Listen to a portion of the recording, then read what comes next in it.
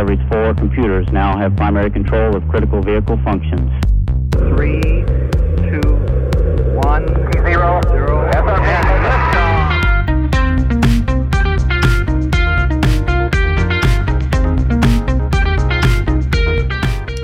Hello, world, and welcome to the Gadget Cast, the podcast powered by the M1 chip. My name is Gregory McFadden. We're joined with so many people today, but I'm always joined with my co-host Travis MCP. Space travel. You stepped on it. Almost. So close. I think I got it great. What a letdown. Yeah, so close. We're here with so many millions of our best friends of the channel. Even Prosser is in the chat, but the people that are here that matter, the people that are actually going to talk. Greg, who's going to join us today? I know everyone who's reading the comment section and, of course, the show notes and everything. They already know, but that's okay. Introduce them anyway. We got Renee Ritchie of Renee Ritchie fame over on YouTube. I mean, we're all YouTubers. I don't know why I'm saying that, but Renee Ritchie is here. You know him. If you watch any Apple content, you've had to stumble across a Renee video. We got Luke Miani. Again, another great creator, just fixed like a bunch of MacBooks. I was watching that and I was like, how'd he do it? How do you fix all his MacBooks? And there's some dirty, there were some dirty MacBooks there. And then of course we got Gary, the everyday dad. You know, Gary's special. Everyone else, I just say their name, but Gary has like a title after it and has some great content with the M1. My dog doesn't like Gary though, apparently. So I'm sorry about that. That's fine. We Greg's dog and I, every other day dad. Beef. Yeah, he's thinking of an everyday dad, but I am the everyday dad. Absolutely. So we gathered this group together. We actually gathered them one other time when Apple had some announcements, and we thought it would be fitting to get all these experts back in here after what I think were some pretty exciting announcements with Apple's last event, especially around the new redesigned 24-inch M1 iMac and the powerhouse, I don't even know why it's a powerhouse, but the M1 iPad Pro. I think two really exciting products, two products that will tell us a lot about Apple's direction in the next coming years for personal computing. And then, of course, we can talk about some other products. I know Travis just released a video with AirTags. I kind of want to talk about that too, so maybe we could talk about that towards the end of the show. But I just wanted to get your reactions for the event. I guess we'll start from the top. Renee, overall, April event, how did you perceive everything? Were you like pumped? Were you like so ready to order a new iPad? It was so fully loaded. It was like so spring loaded. It was fun to see because we didn't get a March event, which we don't always get, but you kind of always want because waiting till June sucks. So they put out a bunch of stuff. It's always weird when you're covering it because you don't get to enjoy it like somebody just watching it. I imagine it's like if you're like a movie critic and you're watching a movie, the critic part of your brain never lets go and never lets you just enjoy it. So I had to go back and watch it the next day to actually see what had happened after I finished talking about it for a while. And it was fun. It was great. I like the colors. I like the pace. I think they're really settling into the Apple event show season 2. Yeah. Luke, what did you think with the pacing, the outdoors, Tim Cook walking outside, definitely hitting the weights, I think, a little bit, he's ready. Yeah, Tim Cook looks like he's been out there since the last Apple event, just, getting it done. Curling no, honestly, it seems like I feel like their production value is just so ridiculously good. It's just like an excuse. Some guy in their production team got a new drone and they're like, okay, we need to use this all the time now. It was a really good drone and they don't want it to go to waste. No, but I thought it was really crazy how fast paced it was, because it was only a year ago, or I guess a little more than a year ago, when you'd get like the first 15 minutes would just be talking about how cool whatever they just did was. And then, I felt like everything was so drawn out and then, all the third parties that would come in and do demos. And those were always super boring, to be honest. Like, I always showed up for the hardware, and then, you'd sit through a game developer showing some game for 20 minutes or whatever. The pacing is like ridiculous.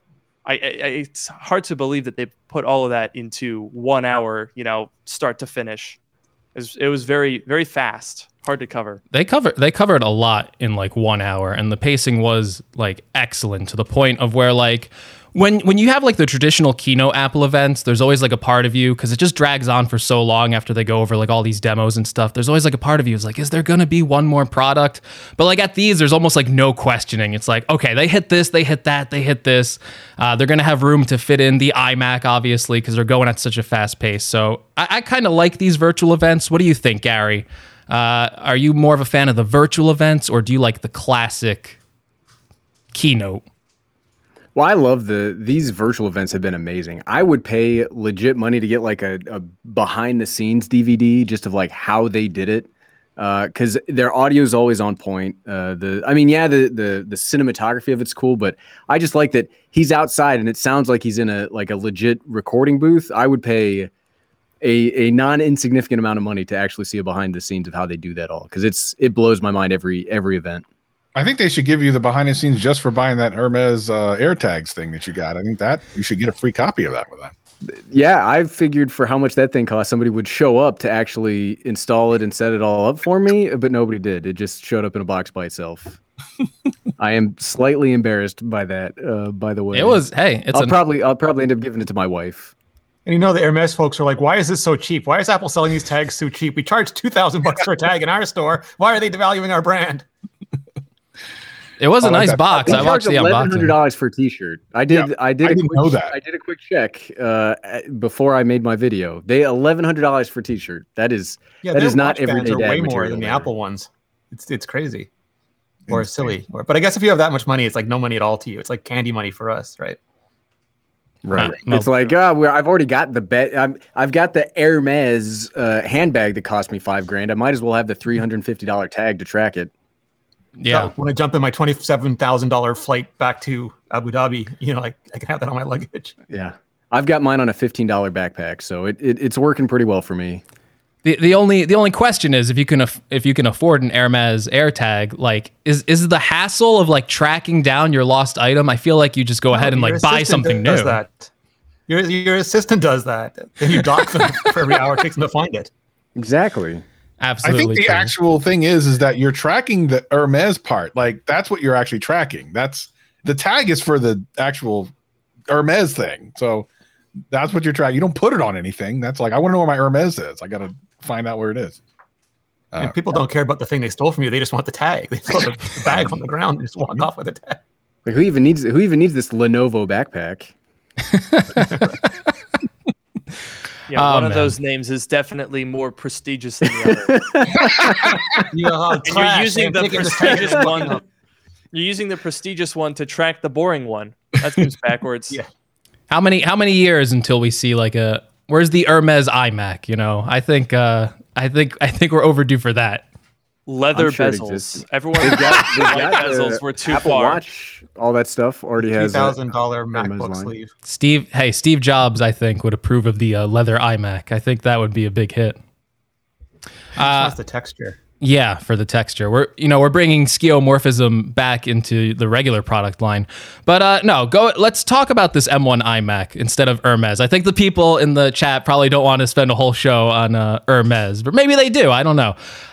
But Gary, this M1 iMac, I know you've gotten a lot into like these M1 products, and I've watched I think Gary does more like Windows content as opposed to someone like me, Renee. I know Luke does too, but Gary, I feel like you spend a lot more time with like those types of laptops and stuff like that. And I watch your reviews of like those laptops, and like pretty recently, there's been like this feeling ever since like the M1 MacBook Air came out, where I watch your videos and I kind of know how they're like going to end. And it's like, you can say all these great things about like a Windows laptop, but then you look at like the M1 chip in a MacBook Air and it's like, how do you beat that value? Now, this M1 iMac isn't a laptop. So how, we don't have these products. I don't think anyone has these products. Maybe Renee does, but how do you think this M1 chip transitions into a $1,300 desktop?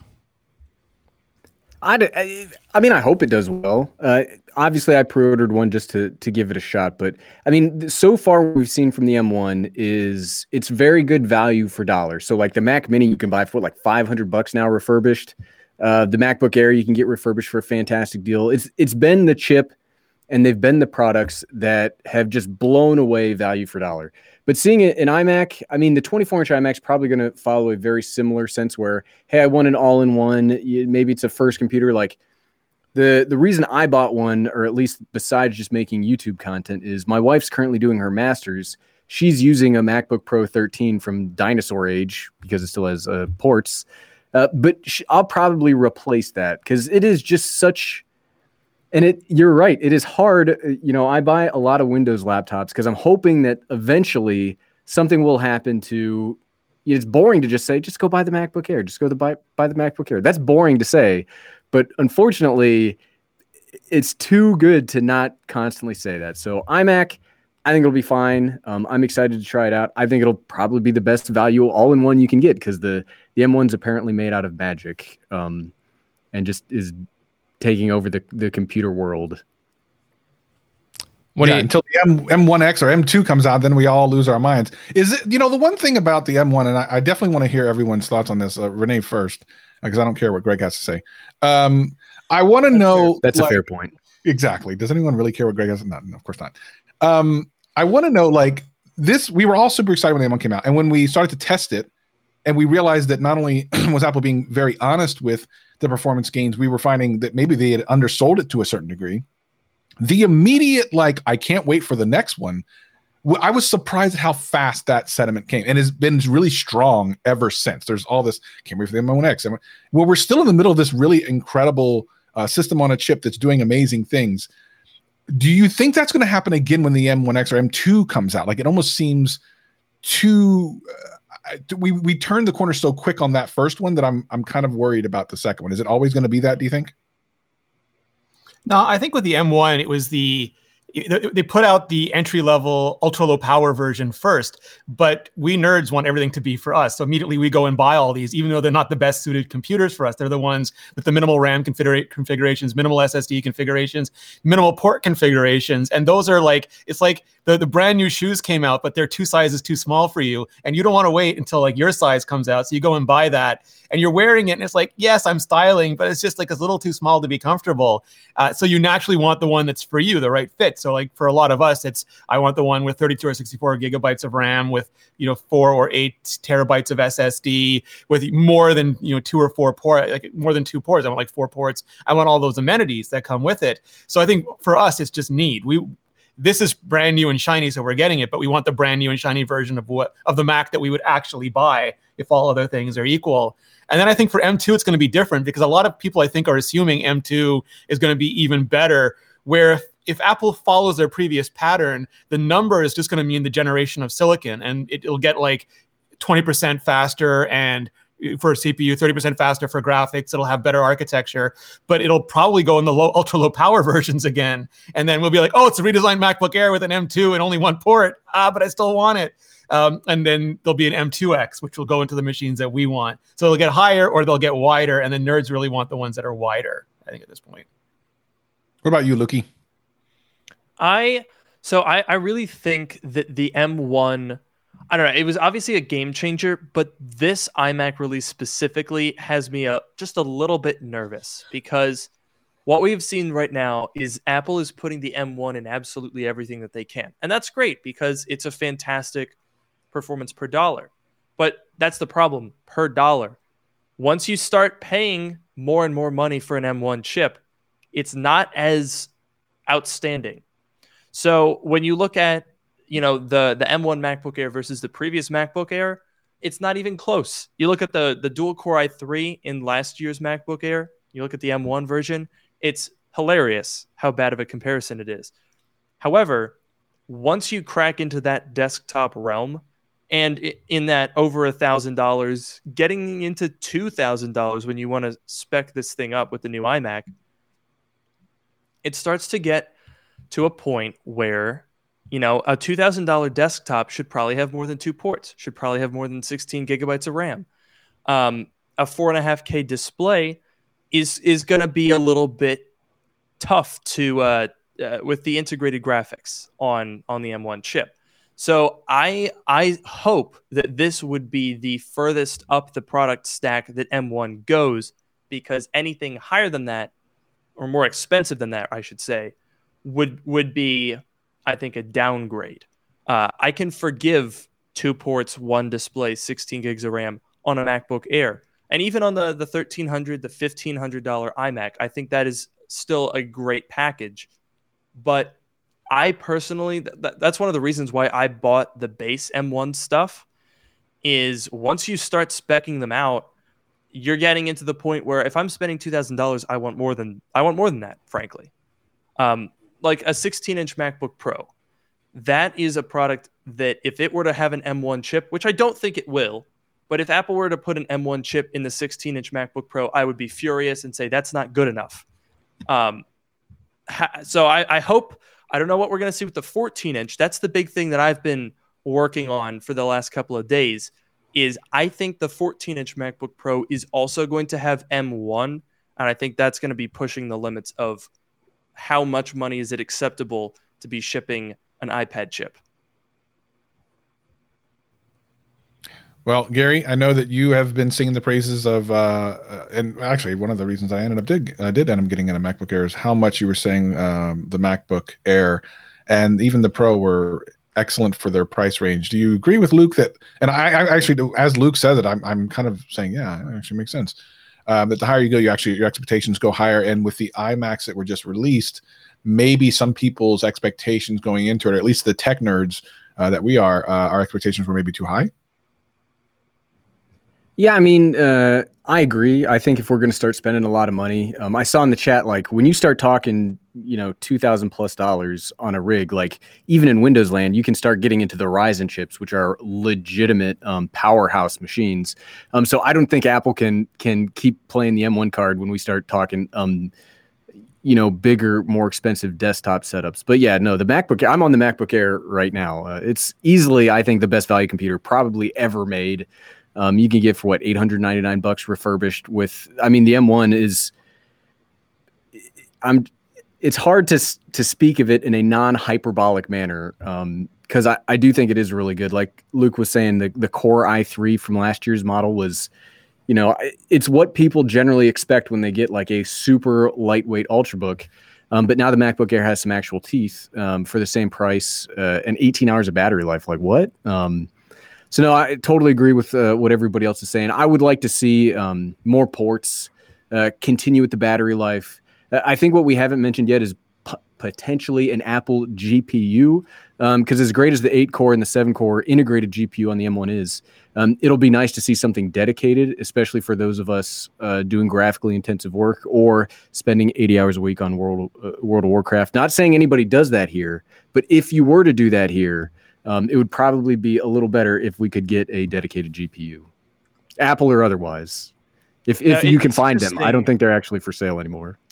It's interesting that you bring that up, because the other thing that this, the M1 being in the iMac, I think informs us is that we should decrease how many chips we would expect Apple to make. There were like the rumors, there was like, oh, there's going to be a 12-core, then there's a 16. They're working on 32 and 64. I would think 3 chip variants. I think you have M1. M1 is already basically in half of the Macs that you can buy. And then, you go up to M1X. I don't know, maybe they would do 16-inch MacBook Pro, a larger iMac, and maybe a larger, more powerful Mac Mini. I would really like to see that. And then I think above that, you go to the Mac Pro. And I would see a dedicated GPU coming in only on that higher tier. I would suspect that M1X in almost all of its forms is going to have an integrated GPU. It'll probably be very solid. It'll be a 16 core. They're probably just going to double the M1. But that's the thing that I think this last update is informing us, is the days where Apple products were endlessly configurable, multiple GPUs on the iMacs, multiple GPUs on the MacBooks. You could configure down to the VRAM. I think those days are going to be over. Hey, Greg, let's talk a little bit about the iMac that you ordered, or the iMac. I don't know how many you ordered. Lord knows with you. A week ago or so, we were talking about the iMacs, and we wanted to talk most about that this week with the Supergroup. And one of the use cases I came up with for someone like you who doesn't need it other than for your YouTube channel, but kind of wants it. And I like the look of it, so I kind of want it for that. And I told you the only use I could come up with it for was the kitchen, which I thought was a great little area for that computer for like recipes and stuff. You can do it by Siri, and you don't have to use your hands and all the things. Your little, if you have a kitchen island, put it right there. Like I happen to have one of those little kitchen island things. Now, not everyone has that, and it seems extraneous, but you seem to really kind of link. You liked that. Is that what's going on with? Are you going to do that? I might. Well, I think either way, I'm going to end up having one iMac that I keep because I really do like the design. It speaks to me. It's a computer I want to have in my collection for sure. But you keep out of how many? How many, Greg? I need every single color, maybe. We'll see. When they start getting down in price, maybe I'll order another color or something like that.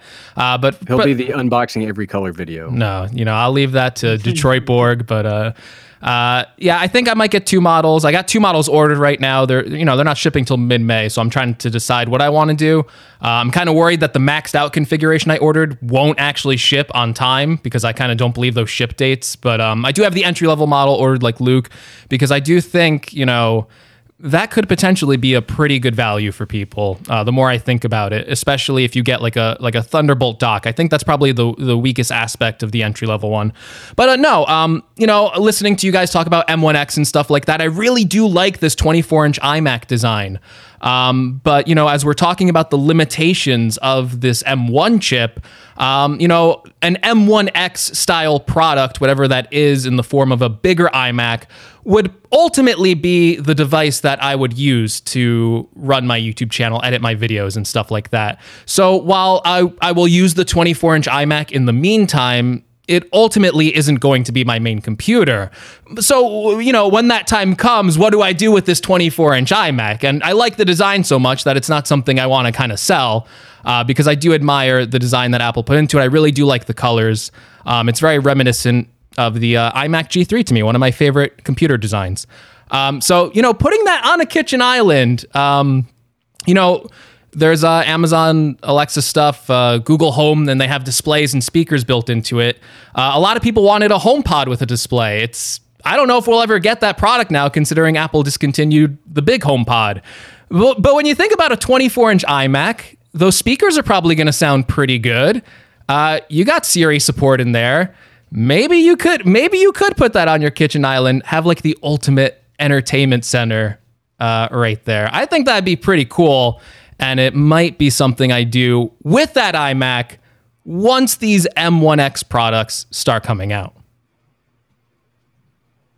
And somebody left something that I hadn't thought of because I live in my own tech bubble. But somebody left a comment on one of my videos about the iMac that it's probably going to be the perfect point of sale computer going forward. So every coffee shop's going to have one in the front because it's powerful, it's quiet. It's reasonably priced. It'll work with all accessories. So that was just something that I hadn't thought of personally, but I imagine we're going to start seeing them a lot in businesses. Yeah, I don't know how much normal POS systems go for, but that's actually not too bad if you get the base level. It's certainly powerful enough to do it as long as you have the software for it. It just has no touchscreen. Womp womp. So you'll be stuck with your iPad. Good point, actually. Really good point. If you put that G4 iMac on an ARM and that had a touchscreen, wouldn't that be the ultimate point of sale thing? You spin it around and it's right there for you. That'd be great. Oh, see, products Apple will never make. Luke, you should make that product. You should just put a touchscreen in a G4. Get it going. Wonder, I don't know about that, but I do wonder how difficult it would be to put a Mac Mini in the base of one of those. Can't Dbrand just make a touchscreen sticker? You sticker the Dbrand on it and it's a touchscreen. Can't they just fix this for us?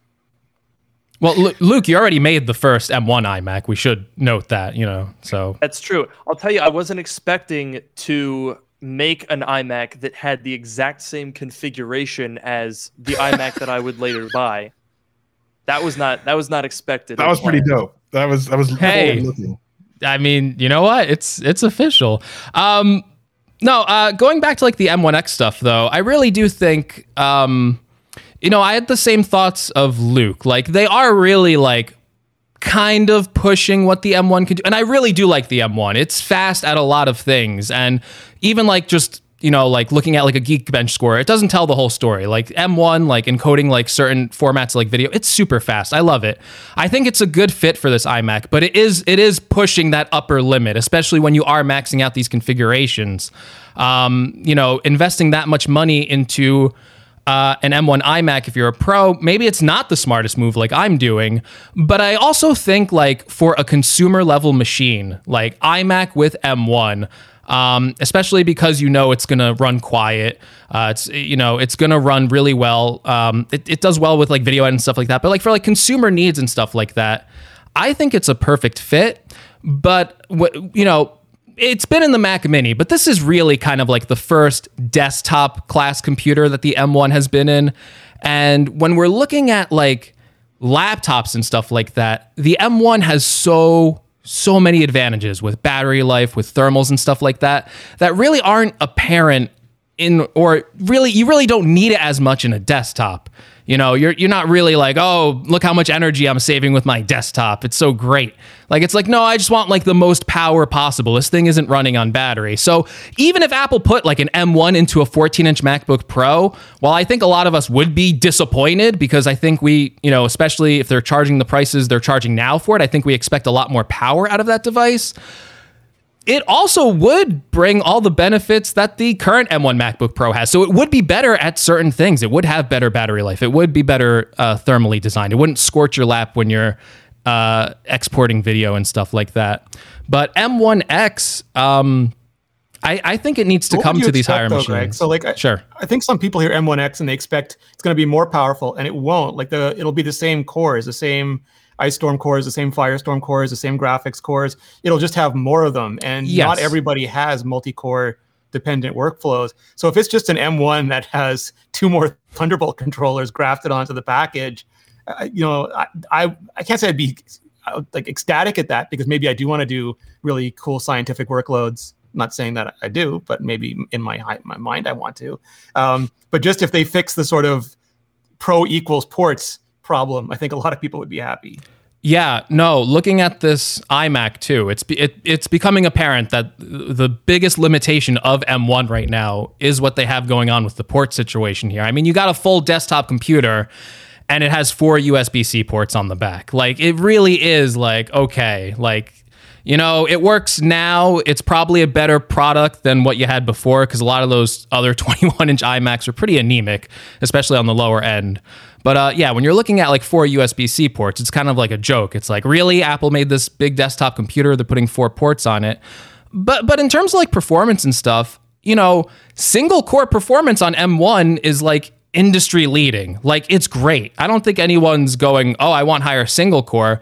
But if you throw 4 more high performance cores into that machine, obviously your multi-threaded workloads are going to be higher for the people that need it. But going back to what Luke was saying, and Gary, I really think one of their biggest hurdles and what I want to see them tackle is GPU workloads. I know this M1X is rumored to have like a 16-core GPU, but even then, is that enough to outclass dedicated graphics cards that some of these Macs... 300-watt NVIDIA cards? Yeah. So, Macs don't do gaming, which is probably what people use, graphics cards the most for, but there's still industries, there's still workloads that really rely on a good solid GPU. So I do want to know what Apple's strategy is for that long term. What do you think? I wouldn't expect that Apple does have... so here's the thing. Apple has never been about the GPU game. They, like, if you realistically, like, I have an iMac Pro that retailed for $10,000 when it was new in 2018. For the record, I didn't pay the full amount for it. I got it used. But that thing has a Vega 64. That's not a $10,000 computer graphics card. That, even when it was new, a Vega 64 was not like the craziest thing out there. Apple has just never really been GPU oriented. So I don't necessarily see that changing. It sucks because like I would absolutely love to see some crazy good GPUs. I would also love to see Apple expand. They've got Apple Arcade. They clearly have some interest in gaming, but right now it's confined to mobile. And I think that they could, if they wanted to, make that more of a focus. But I don't know. The thing that I always go back to with Apple is whatever category they're targeting, they try to target as broad a version of that category as possible. Even with something as arguably niche as the Mac Pro, it's still designed to appeal to as many people as humanly possible. And that means that you avoid some of the niche people. And then that's why the nerds get upset almost every time Apple announces something, because they're not necessarily being catered to. And I just don't see GPUs as something that Apple wants to cater to when they would rather, especially in a laptop, focus on efficiency. Yeah. Generally speaking, I've been dealing with a lot of laptops lately. Although you have done the occasional desktop computer video, you've mainly lately been doing a lot of laptop stuff, and of course some iPad stuff. What about the kind of rumored things about the M2 or whatever the heck it's going to be excites you from a desktop's perspective more so than laptop? Because I think we know what it means for laptops. We just expect that to be for the bigger size like MacBook Pros. But like an actual iMac Pro or a Mac, like what are you excited about?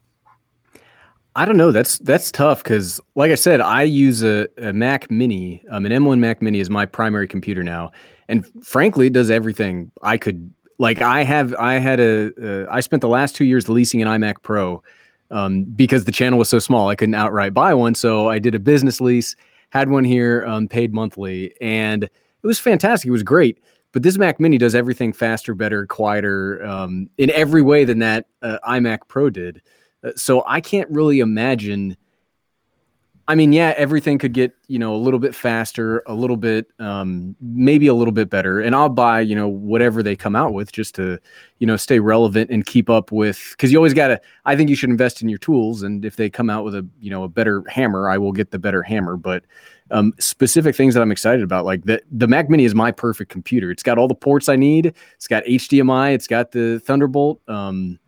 I don't know, desktop computers. I think when I say they, I mean, I think Apple, I don't want to say shot themselves in the foot, but they made almost too good of a product in both the MacBook Air and the Mac Mini, in that if somebody's buying these things, there's not a lot of reason to upgrade if we're not just going to throw in some ports, or like if they're not going to, like Luke was saying, they make general products. If they're not going to hyper niche down into like, hey, I'm targeting a gamer with this Apple gaming laptop, which, never going to happen. But I don't know. That's a tough question. Long story long, I don't know. They'd have to gold plate it or something for me. Cause like I said, the Mac Mini, I love it. It's my favorite computer I've ever had.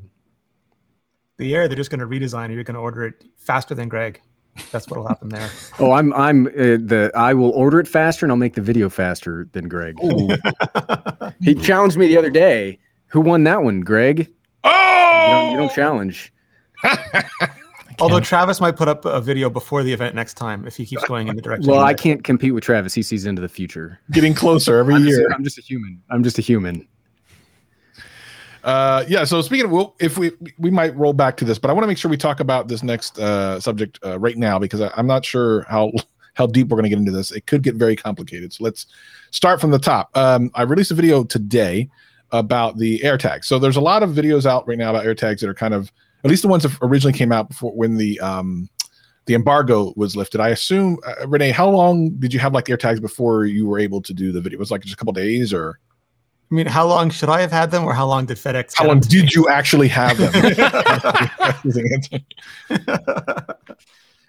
Yeah, 2 days, 3 days, something like that. They were late though. Oh, so they would have been there, what, like another couple days before? Yeah, it would have been a day before. But like a day when FedEx is late is like an eternity. Totally. So you would have had about 3 or so days with it, and for something that you need to get out by a certain time because the embargo is going to lift, and you want to be out there when everyone else is throwing it out. For the most part, we saw uses of the AirTags that I think Apple really intended them to be used for, which is kind of the way they sold it. I decided to try something a little different. Now, there are a couple of people that have done similar-ish videos. I think Sarah Dici did a similar-ish video to what I did, except for I went slightly deeper. So for those of you who didn't see it, what I did was I went over. I apologize. Sorry. I got them the morning of the embargo. Oh, my God, that's to make the video. Yeah, FedEx was that late. I just double-checked. I got it the morning of the embargo, and then had to race to get a video up 12 hours after Marquez. So that was my story. I know at that point, Wow. it's like it's almost Apple loves waiting till the last second. I'm not saying that I've been under NDA and owned the product that I couldn't talk about, like had it in my hand, but that has happened. I could only wish. I've yeah, never Lucha, been blessed what is- by any sort of acknowledgement from Apple Inc. Can we talk about that for a second? I'll get back to my story in a second. That kind of blows me away. You and Sam from iUpdate. I'm kind of for you. You have the repair, which there's people think that Apple doesn't like to write repair, so maybe that has something to do with it. iUpdate, Sam. I have no idea what that's all about. Why do you think that Apple hasn't quite warmed up to you yet, Luke? Matter of fact, in a video not too long ago, you said that you heard that Apple had watched one of your videos, was unhappy about something you said in a video. Yeah, so I mean, I think that you're right with the repair stuff. I've been critical of their new things, and I've advocated going for old things. And they don't get money from the old things; they get money from the new things. So I think that's pretty simple. Although it does surprise me that I don't even get like the invites for the virtual events. Like, did everyone here get those invites? Because I've not had any sort of recognition in any official capacity from Apple outside of like when I go into the Genius Bar. Sometimes people recognize me. For whatever reason, I think Apple does not like me. Although, as you mentioned, Travis, so I heard from a leaker that Apple was that at least to some degree, people in Apple were not pleased when I bought the base model iMac before the M1, the 2017 dual-core i5 iMac that ships in 2021 with macOS Catalina pre-installed on it and comes with a 1080p display. And you can still buy it, by the way. It has not yet been discontinued. Apparently, they did not like that I think it was mainly just that I was drawing attention to it. And they didn't. It was kind of an embarrassing thing for them to have on sale. I don't know if that's true or not. That's just what I was told by a leaker, and it's kind of funny because they're still selling it after they announced the M1 thing. So I don't know, but apparently they didn't like that. Well, so they have It took obviously me 11 years to get an iPhone review unit, though. Like, and that was me showing up at events and waiting to sort of like outside in case somebody else canceled. Like, it was an incredible amount of expense and effort to start getting that kind of stuff. So I wouldn't like. Yeah, that's true. I wouldn't expect them to send me product at all. And I legit have no idea why they talked to me. Yeah, they I just have came no out of idea. nowhere like, hey, we like this Barry guy. They just sent me an email one day, and I was like, so legit. The first time I had an Apple email, I thought it was fake because everybody gets those emails of, hey, you should work with us. We're from X company. But I reached out to a bigger YouTuber that I trust their opinion on. I was like, hey, have you heard of this person? I'm like, yeah, I've heard of that person. I was like, why would they want to talk? I don't know. I have no idea. Did they send you embargoed products or something in the past, or is it just like a invite type of thing? A couple of both. Oh wow. They like to send out like invites for like little like mini events. Like, hey, here's how you could use this piece of software that we're excited about, or you get to just have a chat with their product teams or stuff like that. I have, they've sent me stuff in the past, but I'm like on I feel like I'm in like the middle. I'm not I obviously I didn't get AirTags or the purple iPhone, but because the way that Apple has their, like each team has a PR team. It's not like a Apple PR. Maybe it exists. I've never talked to them, but it's like each individual product line has a PR team that they coordinate their things with. Super friendly people. Some of the friendliest people that I've ever had the pleasure to work with. Some brands, they're like, yeah, whatever, YouTuber. Here's, you're lucky I'm emailing you. But the Apple folks have always been great, and I've very much enjoyed working with them. All right, so back to the AirTags thing. So I saw a couple of videos, and I actually on Gadgecast a couple of weeks ago, I think Greg and I talked about the idea of stalking someone with AirTags during an episode. So I was like, I'm going to do that video. I think Greg is still going to do a video like that too, which is awesome. I can't wait.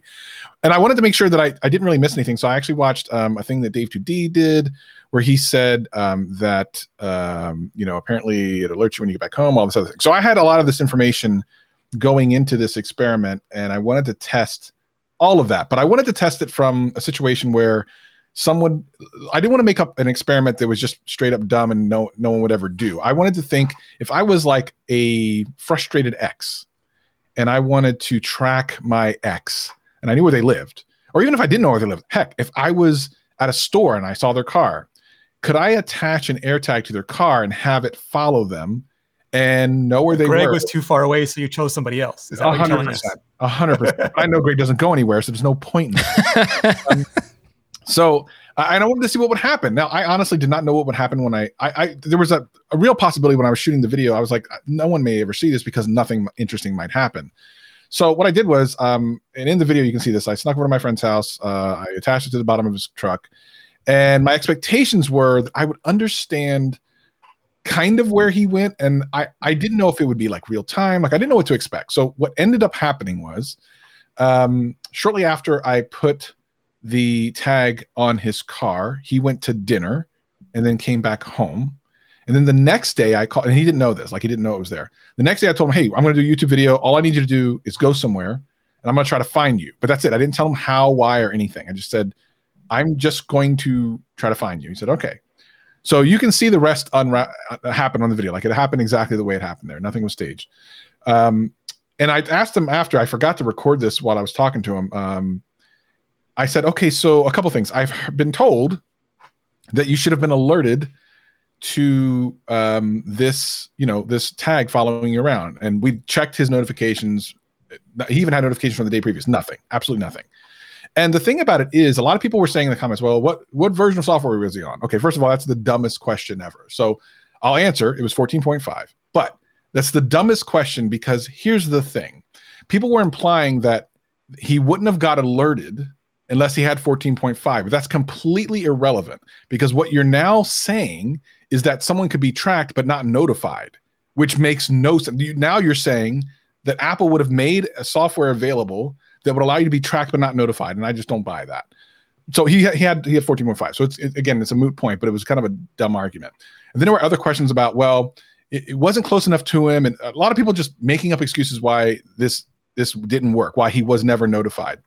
The end result is, as a consumer, this is troubling. Like this is a weird thing that Apple says they are going to. One of the reasons on their webpage is it says, listen, we're going to let you know if something's chasing you around. And it did not work. Now, Sarah Dietschy did this and she showed how it could work and what it looks like when it does work. But the tag was right next to her. Now, again, I want to point out that if I'm someone trying to stalk somebody, it's unlikely I'm going to be able to put a tag so close to that person that it's going to go in the house with them. As a matter of fact, I don't want that.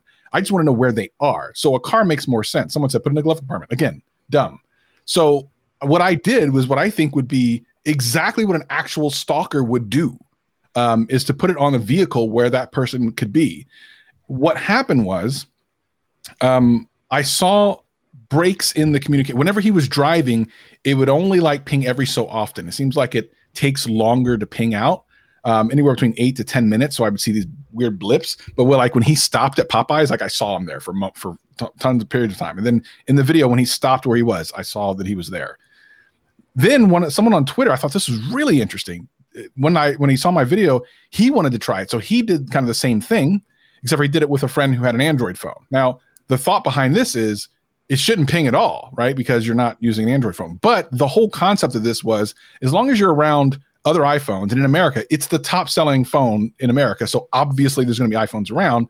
All he needs to be doing is driving near people, and it worked again. So this experiment that he did, he was able to track his friend who doesn't even have an iPhone because he's around iPhone. So again, and with an Android phone, you would never even, there's no notification at all. So I guess the question is to you guys, I would love to understand your thoughts about it. We'll start with Greg. We'll go all the way around. I really want to hear everyone's feedback on this. This was not for me to be provocative. I really wanted to see if this would work. And I'm terribly interested in people's thoughts about this because I think that the challenge here for Apple is very difficult. I don't suspect they ever tried to do what I did. I suspect if they ever hear about this, it will be quickly fixed. But Greg, start with you and let's go around. I would love to hear everyone's feedback on this. Yeah, I mean, I won't go too long because I pretty much said this before AirTags were a thing. I said one of the biggest issues I foresee for this product, even though there's similar products that exist like this, like Tile, is that Apple is the privacy company and they take that onus on themselves.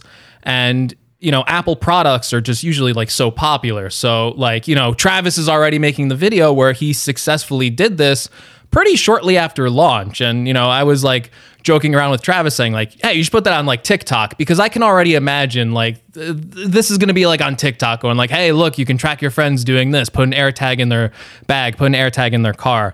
So I think it is a big privacy issue for Apple, especially, you buy a $30 tracker. It's kind of scary, if this makes like mainstream news, if they run a story about it, it'll freak people out. I do like that Apple thought of it though, right? Like they were thinking about this. They say AirTags is not to track humans. It's not to track pets. They're supposed to put a notification. I don't know how exactly that works.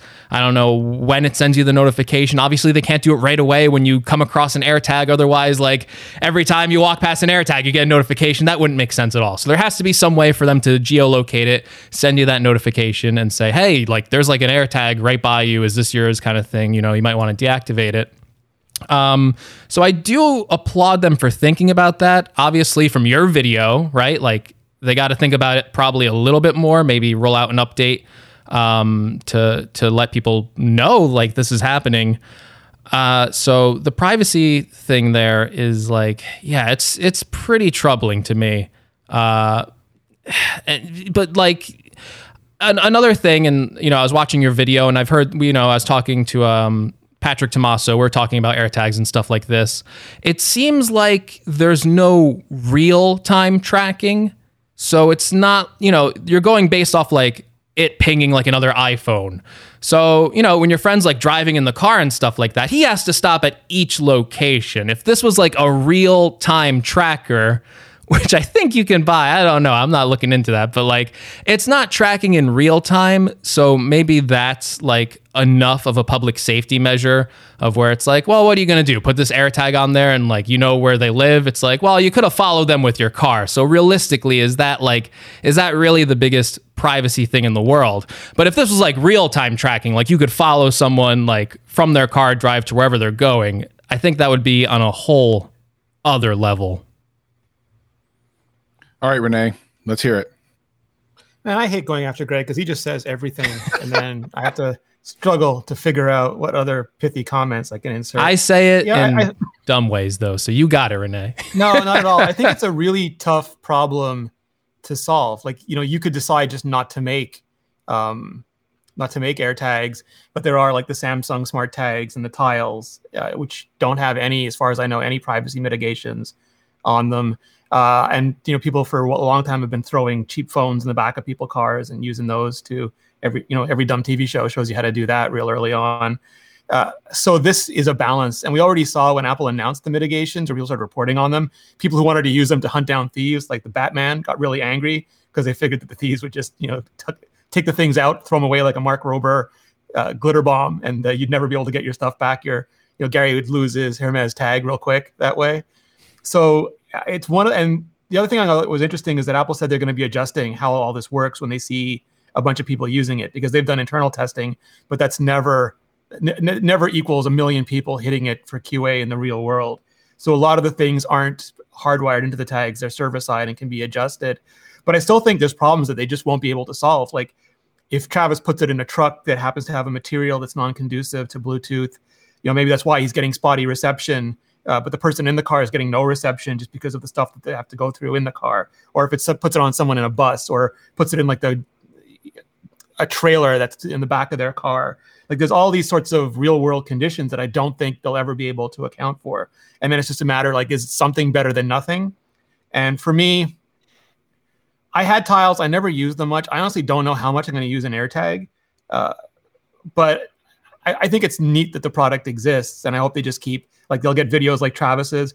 And my bigger wish is that as much as people, smash on this, please smash on Tiles, please smash on the Samsung tags, all of this stuff, because we can't get better with just Apple making a version. We've got to get everybody get attention on everybody, make these products better for everybody. So I'm like super happy that Travis made that video, and I hope we get better AirTags because of it.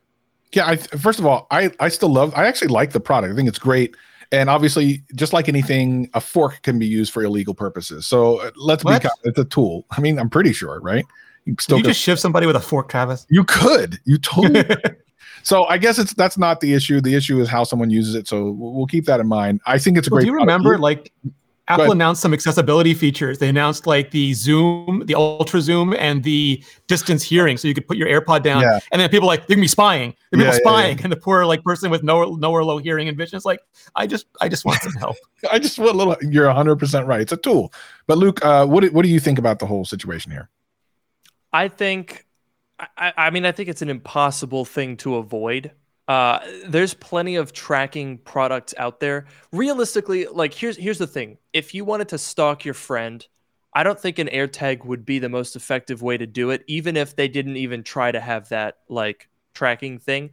I just looked on Amazon. You look up GPS tracker. There's a billion different results, and I'm sure you could find something. If you really wanted to stalk someone, you could find a way to do it. It sucks to say because it shouldn't be the case, but I don't realistically think that it's unavoidable or that it is avoidable. The thing that I don't like is a thief thing. And I wish that there was some way, I put this in the comment to your video, Travis. I really wish that there was some way that they could have like a stolen device mode, which would allow you to track something that gets stolen. And I understand that would directly defeat the anti-getting tracked function, because then if I wanted to track someone, I could just disable that and it would continue to track them and it could be used maliciously. However, I think for what the AirTag does, being able to get stuff that was stolen back is probably higher on the list of priorities than preventing people from tracking you, in my opinion. That might be controversial, and I'm sure there's plenty of different takes on it, but I don't know. The way I see it, it's kind of impossible to prevent both absolutes. There's no way that you can prevent someone from just tossing the AirTag if they find it, and there are ways to get around people not wanting to be tracked. Like you said with a car, I think it's very possible that if it's not following you around precisely or pinging off of your iPhone, or let alone if this person has an Android, they're not going to get the notification anyway. You can track your Android friends all you want. Even if it'll start chirping, it'll find them, but they're not going to get a ping. They're on an Android phone. So you're not going to win either battle. I think it would be more worthwhile to put it into like, if your bag gets stolen and has an AirTag in it, you can get it back and they can't just defeat it. I mean, maybe when they rifle through your bag, they'll find it unless you like sew it into a pocket, which I'm totally going to do now that I thought of that. I don't really see a way to win both of those things. So you just got to pick one. And I think picking theft prevention is probably the greater reward than the alternative. See, Luke, you need the decoy AirTag. So they find the one AirTag, they're like, "Ha, it's mine!" Exactly. And you got the second one in the pocket, all sewn in. It's like that's why they sell them in packs of 4. Yeah. Gary, what do you think? I know you said your $1 million AirTag on a $15 backpack, but overall, what do you think about the AirTags as both the way they should be used and maybe some other ways that maybe they shouldn't be used? I don't know. I mean, I don't actually have a lot of use for an AirTag. The thing that I'm always losing is my phone. And unless I like duct tape an AirTag to my phone, it's not going to help me too much. I don't really like, I agree with everybody previous. I think the genie's out of the bottle, for personal trackers one way or the other. So I understand Apple trying to, also play in this space. And I do think Apple does pretty well as far as any technology company does go for privacy and security. So hopefully they'll be able to make, the best product they can, because iPhones are so ubiquitous everywhere. And if their tracker is going to become the most popular tracker, maybe that's better than just some rando Amazon tracker that's out there. So I don't know. I don't want to be tracked. I don't really have a use for AirTags. So hopefully they'll be able to figure out how to make it work in a way that keeps everybody safe, but balances everybody's privacy at the same time. Yeah, it's again a pretty cool little product, and you can always come up with ways of taking something that's a tool and using it to some type of nefarious means. But I just thought it'd be a fun little experiment. I can't figure out a way to do something like that with like an iMac or anything. But as soon as I can figure something out, You could hide it in Marquez's luggage. You'd never know. see if we can write it. Yeah, IMAX also more than $30. Let's be real. True.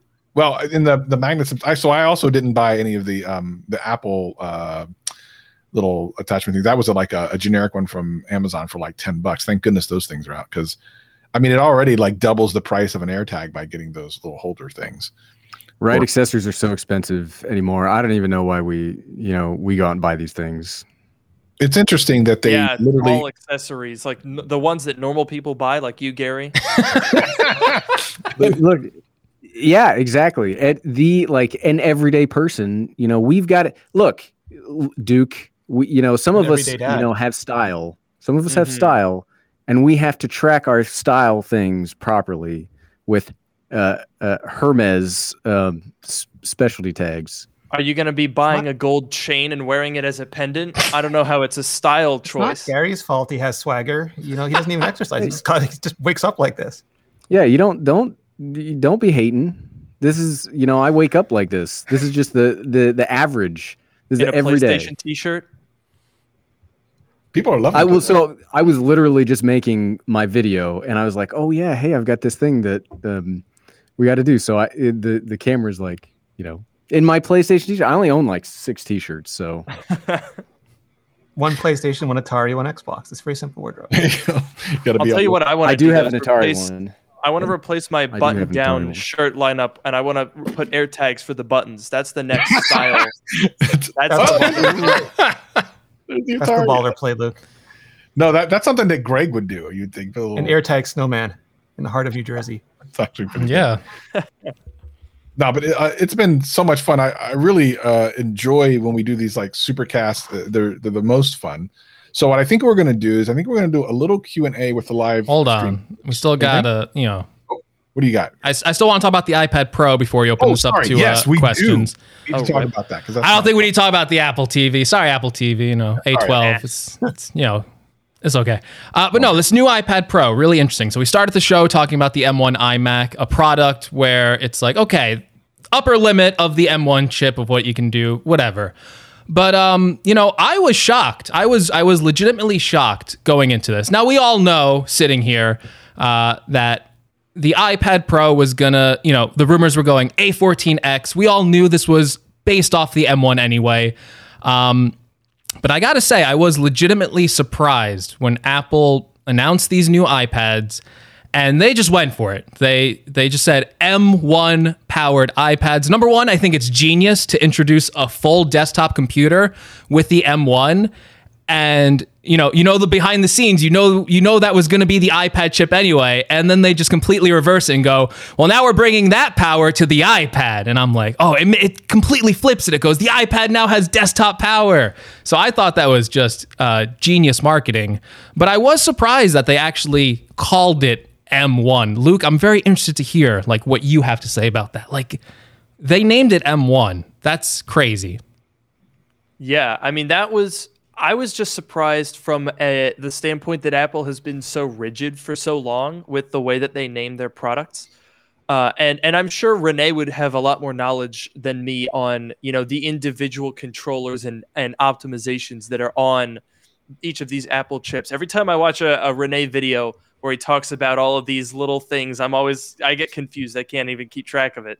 So he's definitely got the scoop on that. And in fact, I wouldn't be surprised if there are some, I don't know, is there a need for any sort of Rosetta? I know that there was an encoder that accelerates translation, I think. Am I correct? Yeah, we know you want to write Intel. Yeah, you want to run Intel Mac apps on your iPad. Yeah, right. Like, are they shipping it with that? Because basically, in my video a couple of weeks ago, where I was talking about this iPad Pro, it's the same exact chip, the exact same thing. But I just anticipated that maybe they would enable some things and disable other things. But no, they just kind of went for it, which I guess is simpler from a manufacturing standpoint. As I was saying earlier, they're trying to get as much mileage out of their chips as they possibly can. I mean, they just put a freaking A12 in a brand new 2021 device. So clearly Apple uses their chip technology for a long time. But I was definitely surprised just from a marketing segmentation standpoint to see M1 show up in an iPad because, I mean, it immediately invites the conversation. Oh my gosh, is there going to be Mac OS on an iPad? That's what this all means. And I guess it invites that conversation, but that conversation also gets shut down pretty quickly because it's patently absurd. So I guess it makes sense. Yeah, they ran Mac OS on an A12Z for like the whole developer kit thing. Yeah, Renee, we were talking about this on Twitter for a little bit of, I don't even think Apple has to do Mac OS. I don't even think they have to port over Pro apps for iPad. I think that's what like the nerds kind of want. I think iPad on its own, it's doing what it needs to do. But Apple invites the question on themselves when they do put M1 in there, when they do put the same memory configurations. Like what is the real difference between an iPad and a MacBook Air at this point? Could Apple, maybe not run Mac OS, but maybe they could get some of their software on it. Maybe they can get other M1 optimized Mac apps for iPad. Well, in a Mac, an iOS still doesn't swap. Like in very, very, very, very specific cases, it'll swap, but almost always it just jetsams anything that doesn't behave properly when it's in the background. So you can have a lot of live memory. It'll be great, but I don't know how you're going to get memory pressure on 16 gigabytes on an iPad in typical daily use. You'd have to be doing something pretty outstanding at that point. Yeah, and that was the basis of the video I did a couple of weeks ago, where I talked about why are they putting 16 gigs on an iPad? And I think a lot of people immediately thought I was saying Mac OS. I was not. I was talking about more professional level apps because it's the only thing that makes sense. Storage does not have to be directly connected to RAM. In other words, you don't have to get right now when you buy the new iPad Pro, if you get anything over a terabyte, you're getting 16 gigs of RAM. But it's not because it has something to do with the M1 chip or anything. It's not that. It doesn't make any sense. So, I was saying that Pro apps make sense, and especially since John Prosser has said he's actually seen an Final Cut working on an iPad like a half a year ago, then it makes sense. And there's just a lot of things that make sense, the M1, all that stuff. It is interesting. I just want to see Travis editing his video in the video, and then he swipes over, plays PUBG, and then swipes back to whatever editing software, and it hasn't been jetsam. Listen, I'm all about that life. I wish right now something's going on with I can't wait to get my. Well, I can't wait to get my new iPad. I know it's going to be basically the same for me. They tricked me with the M1. They really did, because we know what it is. It's the same darn processor. We knew this, but I think it's really interesting. And Gary, I know I want to talk to you about this because because I know I'm waiting to see your video. I'm going to do a very crappy version of whatever video you do about the MacBook Air or the MacBook Pro with M1 versus the iPad Pro. I know, same process. Like, I know that's coming. I'm going to watch yours before I even attempt to do anything about it.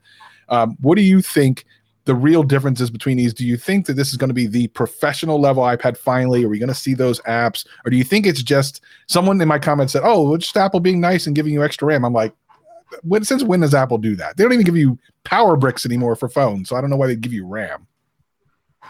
Yeah, I don't know. I'm excited to see it when it comes out. But honestly, from a power perspective, I mean, the A12Z was already an 8-core processor. So I don't think we're going to see the huge difference that we saw between an i3 or an i5 versus M1, like in the MacBooks, when we see the iPad going from A12Z to M1. I think the biggest differences are going to be the new display on the 12.9 inch and Thunderbolt instead of USB from the connection.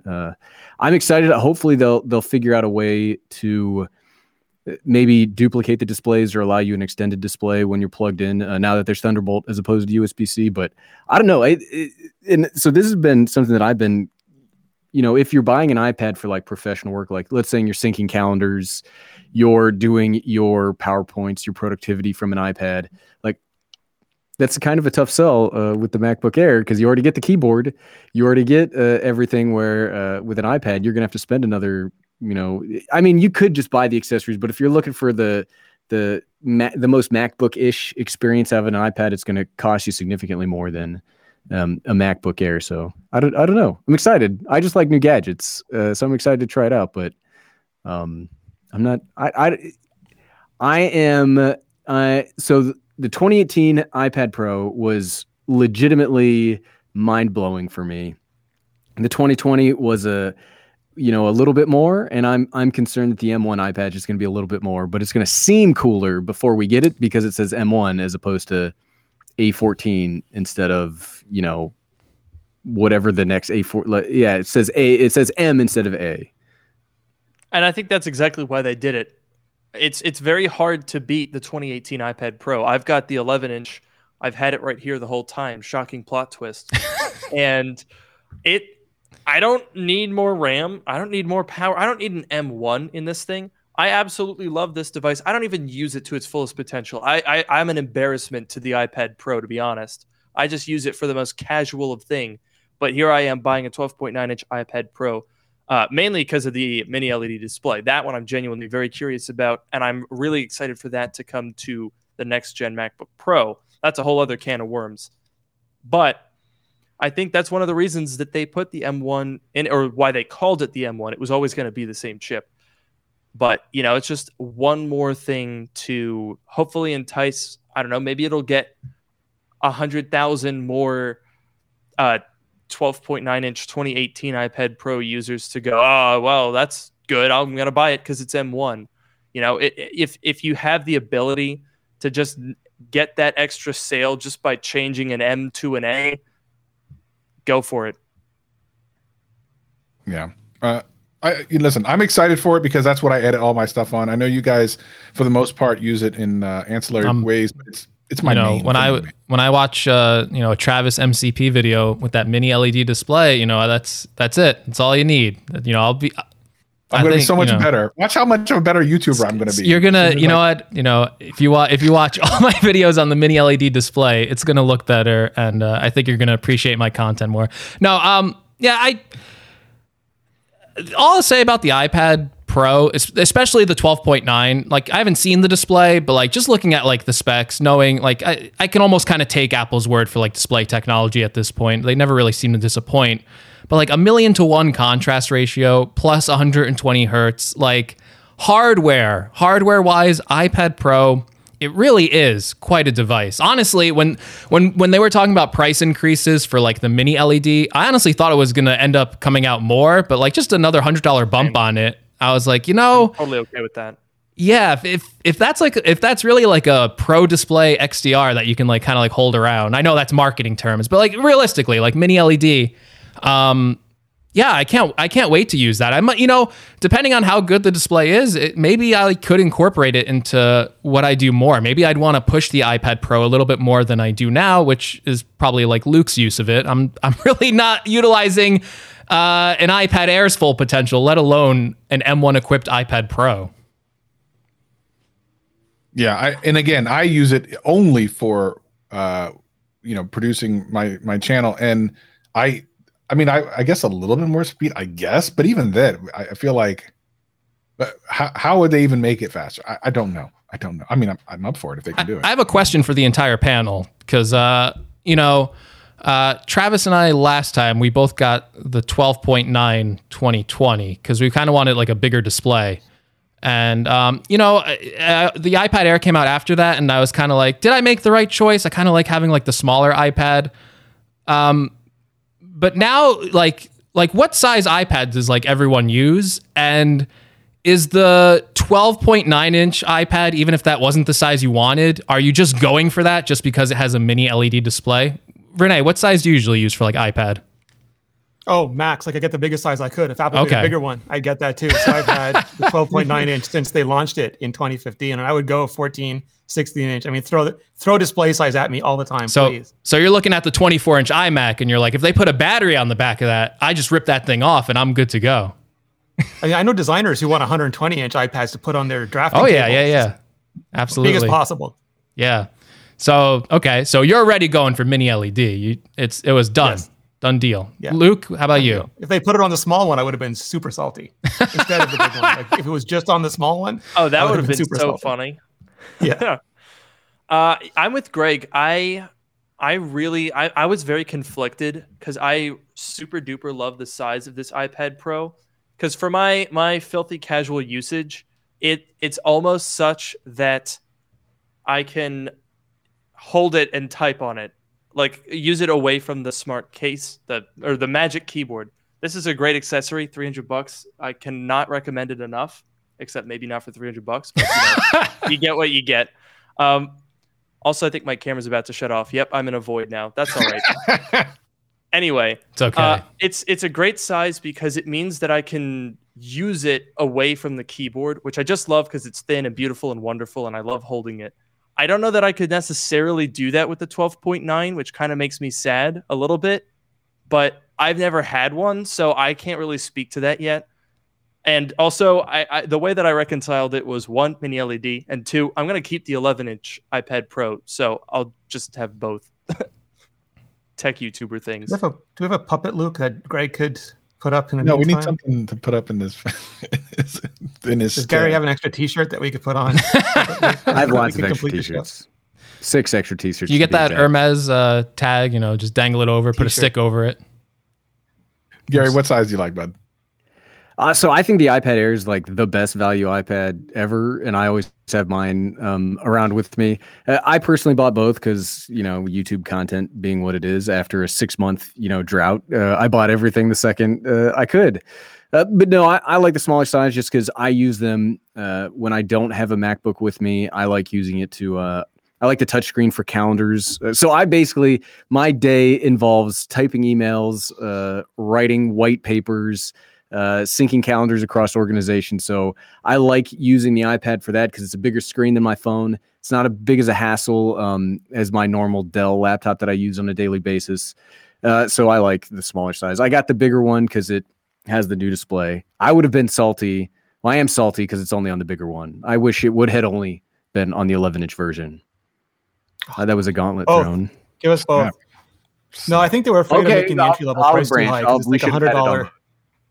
Yeah, it's like $100 surcharge. I think they would have made the entry level price of the iPad Pro unpalatable. Like an $899 11-inch iPad Pro, I think would have blown their price curves. Well, we have gone over a little bit. I know that the people listening in the audio podcast are probably enjoying this longer version of the podcast live stream. We're going to do a quick Q&A here at the end. We don't want to disrespect the time of our of the guys that come. We definitely appreciate them so much. When we do the Supercast, people really like them. They tend to be our most downloaded episodes, so I'm super happy about that. If you need to watch any of these gentlemen's YouTube channels, if you're listening on audio, the links will be in the show notes as long as Greg doesn't forget. They're already in the links of the live stream, so I've already done my work. Let's see if Greg, the professional. I ball never doctor- leave out a link. Come on, get out of Just- here. just- Look at this guy. Just saying. And definitely make sure you drop a comment next time you see one of their videos. Tell them you heard them on GadgetCast and let them know that they need to come back because we love them so much. So many people watching live. We appreciate you greatly. For those of you watching live, we're going to do a little Q&A. For those of you listening on the audio podcast, thank you so much. Please leave us an Apple Podcast review. It helps us very much. And we love you very much. So I guess for Greg and Renee and Luke and Gary, I'm Travis. We'll see you next week. Peace.